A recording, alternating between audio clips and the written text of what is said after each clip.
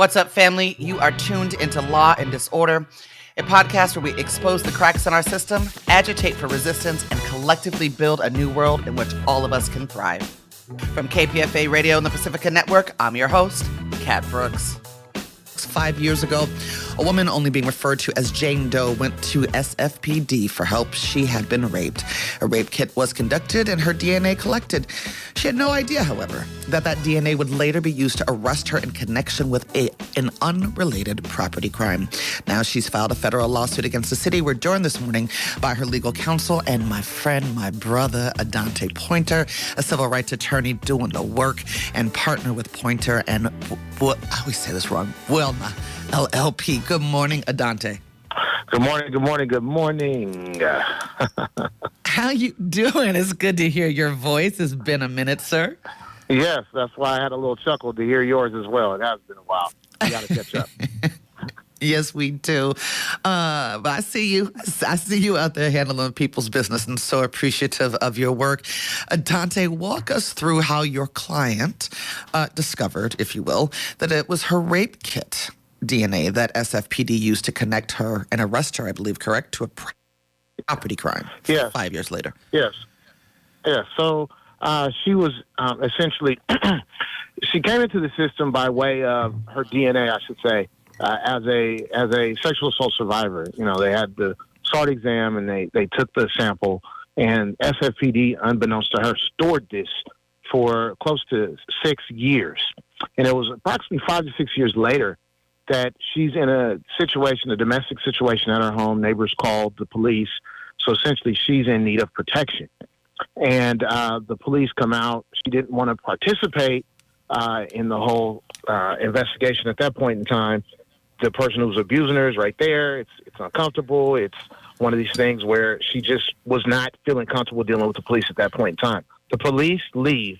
They come back, and on their way back, they run her name and find out that she has a warrant for this unrelated property crime. They arrest her. So she's in a position where she needs help. Instead, she's arrested. She's hauled off to jail. And while she's in jail, she's told by her public defender, hey, you know, this property crime charge that they're holding over your head, they linked you to this property crime by way of your DNA that you gave them during your sexual assault rape test. And of course, she's blown away for a number of reasons. One, she didn't even know that was something that was possible. Two, they did not have her consent to use her DNA evidence that they obtained through the rape test kit for any other reason. And then three, she comes to find out that they have been running her DNA along with everyone else, and these are probably thousands of people who are in this database, to see if they're related to any other crimes that are taking place in San Francisco over the last 7 years.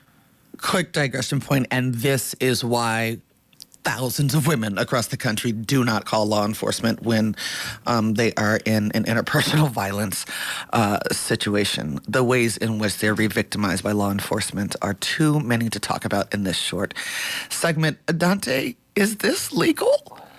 Is this policy? Is this on the books for SFPD? Okay. Say more. This is completely illegal and, in my opinion, unethical. However, this was a general and standard practice, an everyday, daily thing that SFPD and their crime lab was doing, which is taking people who were victims of some sort of crime in San Francisco, who gave their DNA to the police, trusted the police to safeguard it and use it to prosecute the people who violated them. And instead, SFPD took that and then re-victimized, or I should say weaponized the DNA against them. And that is an unconstitutional search using their DNA. It violates their privacy laws, HIPAA, and a whole bunch of other different laws that are out there that are supposed to protect us from this type of government overreach and abuse. What are you asking for in terms of a lawsuit, Adante? Sure. Well, what we want is this practice to just come to a complete end.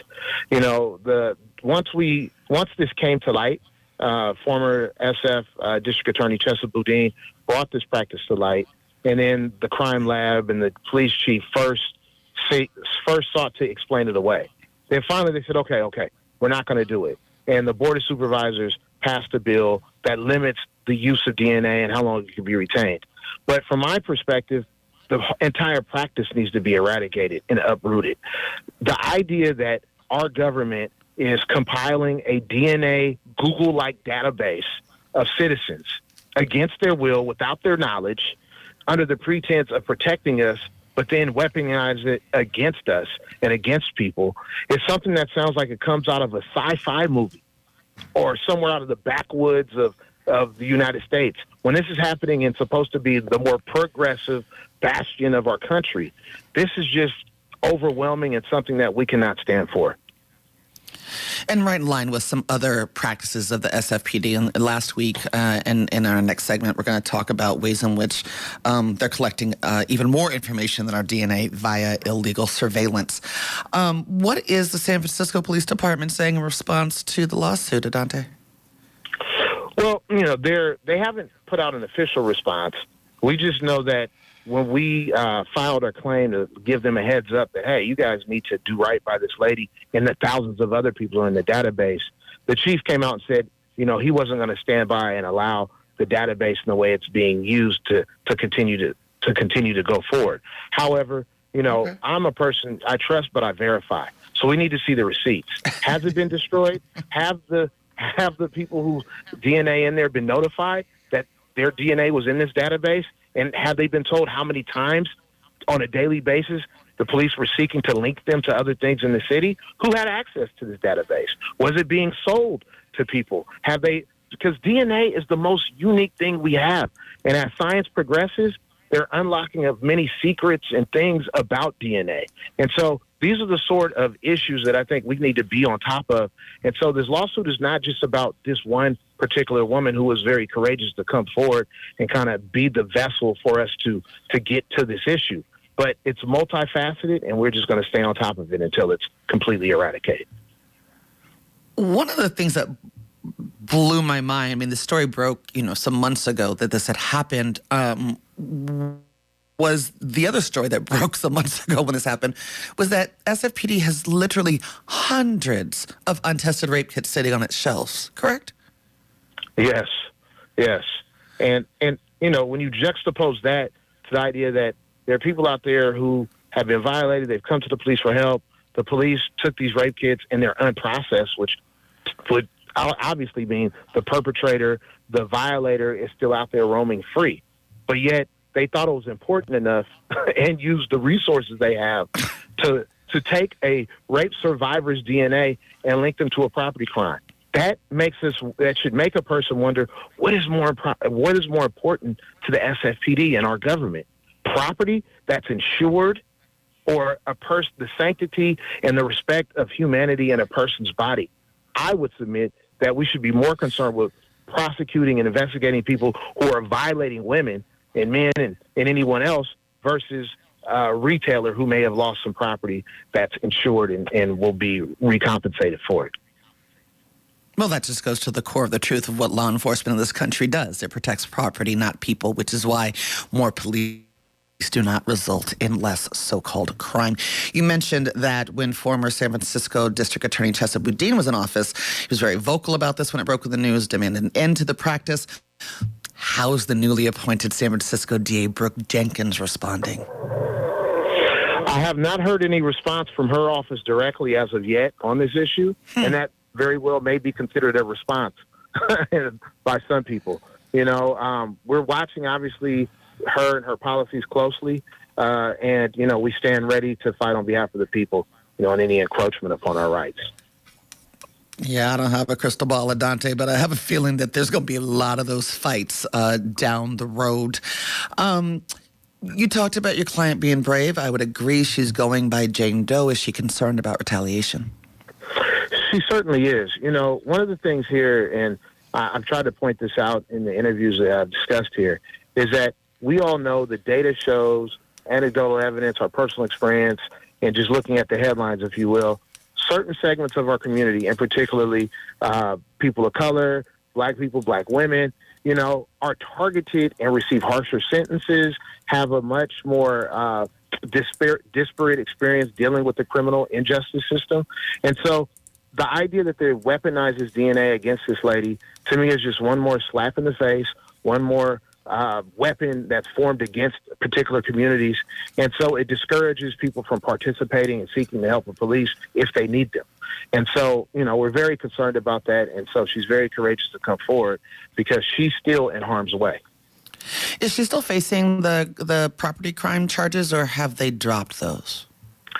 DA Chesapeake dropped those charges. He had his legal analysis was spot on. He considered it fruit of a poisonous tree, which is a longstanding doctrine, if you will, about the idea that if you obtain evidence against someone in an unlawful manner, then you can't then use the fruits of that evidence to prosecute them. But what the San Francisco Police Department was doing was essentially turning that on its head, because we've all, in watching our cops and robbers shows on TV or movies, know that you have a Fifth Amendment right to remain silent. The idea that you gave up that right in the midst of a low point or a desperate part of your life, or a part where you were really seeking help of the government to protect you, they then use that right against you because you gave up that right when you gave the DNA in something that was totally unrelated to the crime that they want to use against you now, 5 to 6 years later. So, Chesapeake refused to prosecute the case. So kudos to him for that. And, but there's many other people who were not prosecuted, but that doesn't mean that they didn't process the DNA evidence somebody gave them and then use that to make them a person of interest, and later came and arrested them on some other issue, or surveilled them or their family. So, this is the tentacles of the way in which government can use DNA is just not straightforward as it relates to an arrest. It can also just be surveillance, naming you as a person of interest, going through your other files and privacy in order to try to see if they can link you to some other crime, or just whatever other interests government may have in cataloging and surveilling you. Fruits of a poisonous tree, former DA Boudin also used that, I believe, that same doctrine to not prosecute cases that came to his desk via racial profiling on the part of the San Francisco Police Department. One of the things that put a target on his back for recall. What about the police commission, Adante Pointer? Are they weighing in? Have they said anything about this practice? Are they advocating for your client at all? Yes, the police commission has weighed in. They definitely took this issue up. They brought the police chief and the director of the crime lab to the commission meeting and, frankly, took them to task for what was going on. There's a lot happening with the police commission. A new president was appointed to be the head of the police commission over what some would say the wishes of the mayor. This person was elected over the mayor's chosen candidate. We're just hopeful, and I think our community just needs to really keep an eye on what's happening at the police commission, make sure they're doing the people's work, and striking the appropriate balance between protecting the community versus allowing the community to be prey to police oversight, or I should say police overreach, and making sure that we maintain vigilance in our oversight of the police. Adante, the emotional impact on your client of this ordeal, how's she doing? It's taken a toll. Going back down memory lane stirs up a bunch of memories, a bunch of, hard times for her. And because, frankly, her story is not unique in the sense that people who have a distrust or mistrust of the police and the system and government, given their own personal experience and the experience of the communities we live in, and then you're in a position where you feel forced to rely on them, and you're like, okay, I'm going to believe in this whole idea that they're here to protect me, and then they victimize you, or they prosecute you, treat you unjustly, and then you're left saying, well, man, who can I rely upon? And so, this whole thing is just a very heavy burden that she's carrying, and so, we've been definitely very vigilant about trying to surround her with resources and just try to take care of her as we go through this process, because as anyone can imagine, litigation is not fun. And so lawsuits are not one-sided. And so we expect the city attorney to come out swinging and doing everything they can to either try to discredit her or minimize what she went through, versus doing what I like to say is the right thing, which is the city should take care of its own. And so that's what we're hopeful will happen in litigation, although my experience tells me otherwise. Oh, gosh. And I'm just thinking about how brutal the deposition of your client is going to be as a part of this lawsuit. Questions out of curiosity, was the initial rape case ever solved by SFPD? We know a person was arrested, and we also know that, like many of these type of criminal cases, if they ever even get reported, and then if they ever really get investigated, if someone's ever arrested, very few result in convictions. The way in which the system is set up, it's not victim-centered as it relates to this type of crime. And so, my client gave a statement, identified the person, gave the DNA, and then was being asked to go even further. And so she was uncomfortable with that, and ultimately the case was dismissed. So, it's one of these things where she's still looking for justice and never got it, and only then to find out later that, what you had given up in pursuit of justice is now being used against you is devastating. Last question for you, Adante. What's next in the case? Are there ways that the public can support? Yes. Next in the case, it's going to go the path of many lawsuits, which, will be in front of a judge, and the judge is going to set out the timeline by which the attorneys have to do our work. And as you mentioned, depositions and more investigation. I always encourage people, we have court appearances, and sometimes these cases wind up for trial. It's very encouraging to the clients and the community for us to see each other come out on behalf of someone or on behalf of an issue that's important to us all. So I really encourage people to pay attention. We always try to alert the community when we go to trial, and love to see people come out and support. All right, Adante Pointer, we're going to leave it there. Thank you so much for coming on the show. You were one of the guests I couldn't wait to have on Law and Disorder, and I know that we will have you back. Have a great day, brother. You too. Take care. Pleasure speaking to you. Bye. We've been speaking to Adante Pointer, a civil rights attorney and partner with Pointer and Buelna, LLP. You've been listening to Law and Disorder, a podcast where we expose the cracks in our system, agitate for resistance, and collectively build a new world in which all of us can thrive. That's it for this episode, family. You can find more information about topics and guests in this episode's show notes. Law and Disorder is produced at KPFA, that's listener-supported radio on the Pacifica Network. The show is produced by Jesse Strauss and hosted by me, Kat Brooks. Our theme music was composed by Steve Raskin of Fort Knox 5. If you like what you heard, please follow us on social media at Law and Dis, that's D-I-S, and subscribe wherever you listen to podcasts. Feel free to holler at us about something you heard or send us a show idea at lawanddisorder@kpfa.org. You can also find our content live at 8 a.m. weekdays on KPFA. That's 94.1 FM in the Bay Area. Our show and all of KPFA's programs are funded exclusively by you, the listener. And if you're in a position to support us, please donate today at kpfa.org. Take care of yourself and take care of each other. We all we got, fam.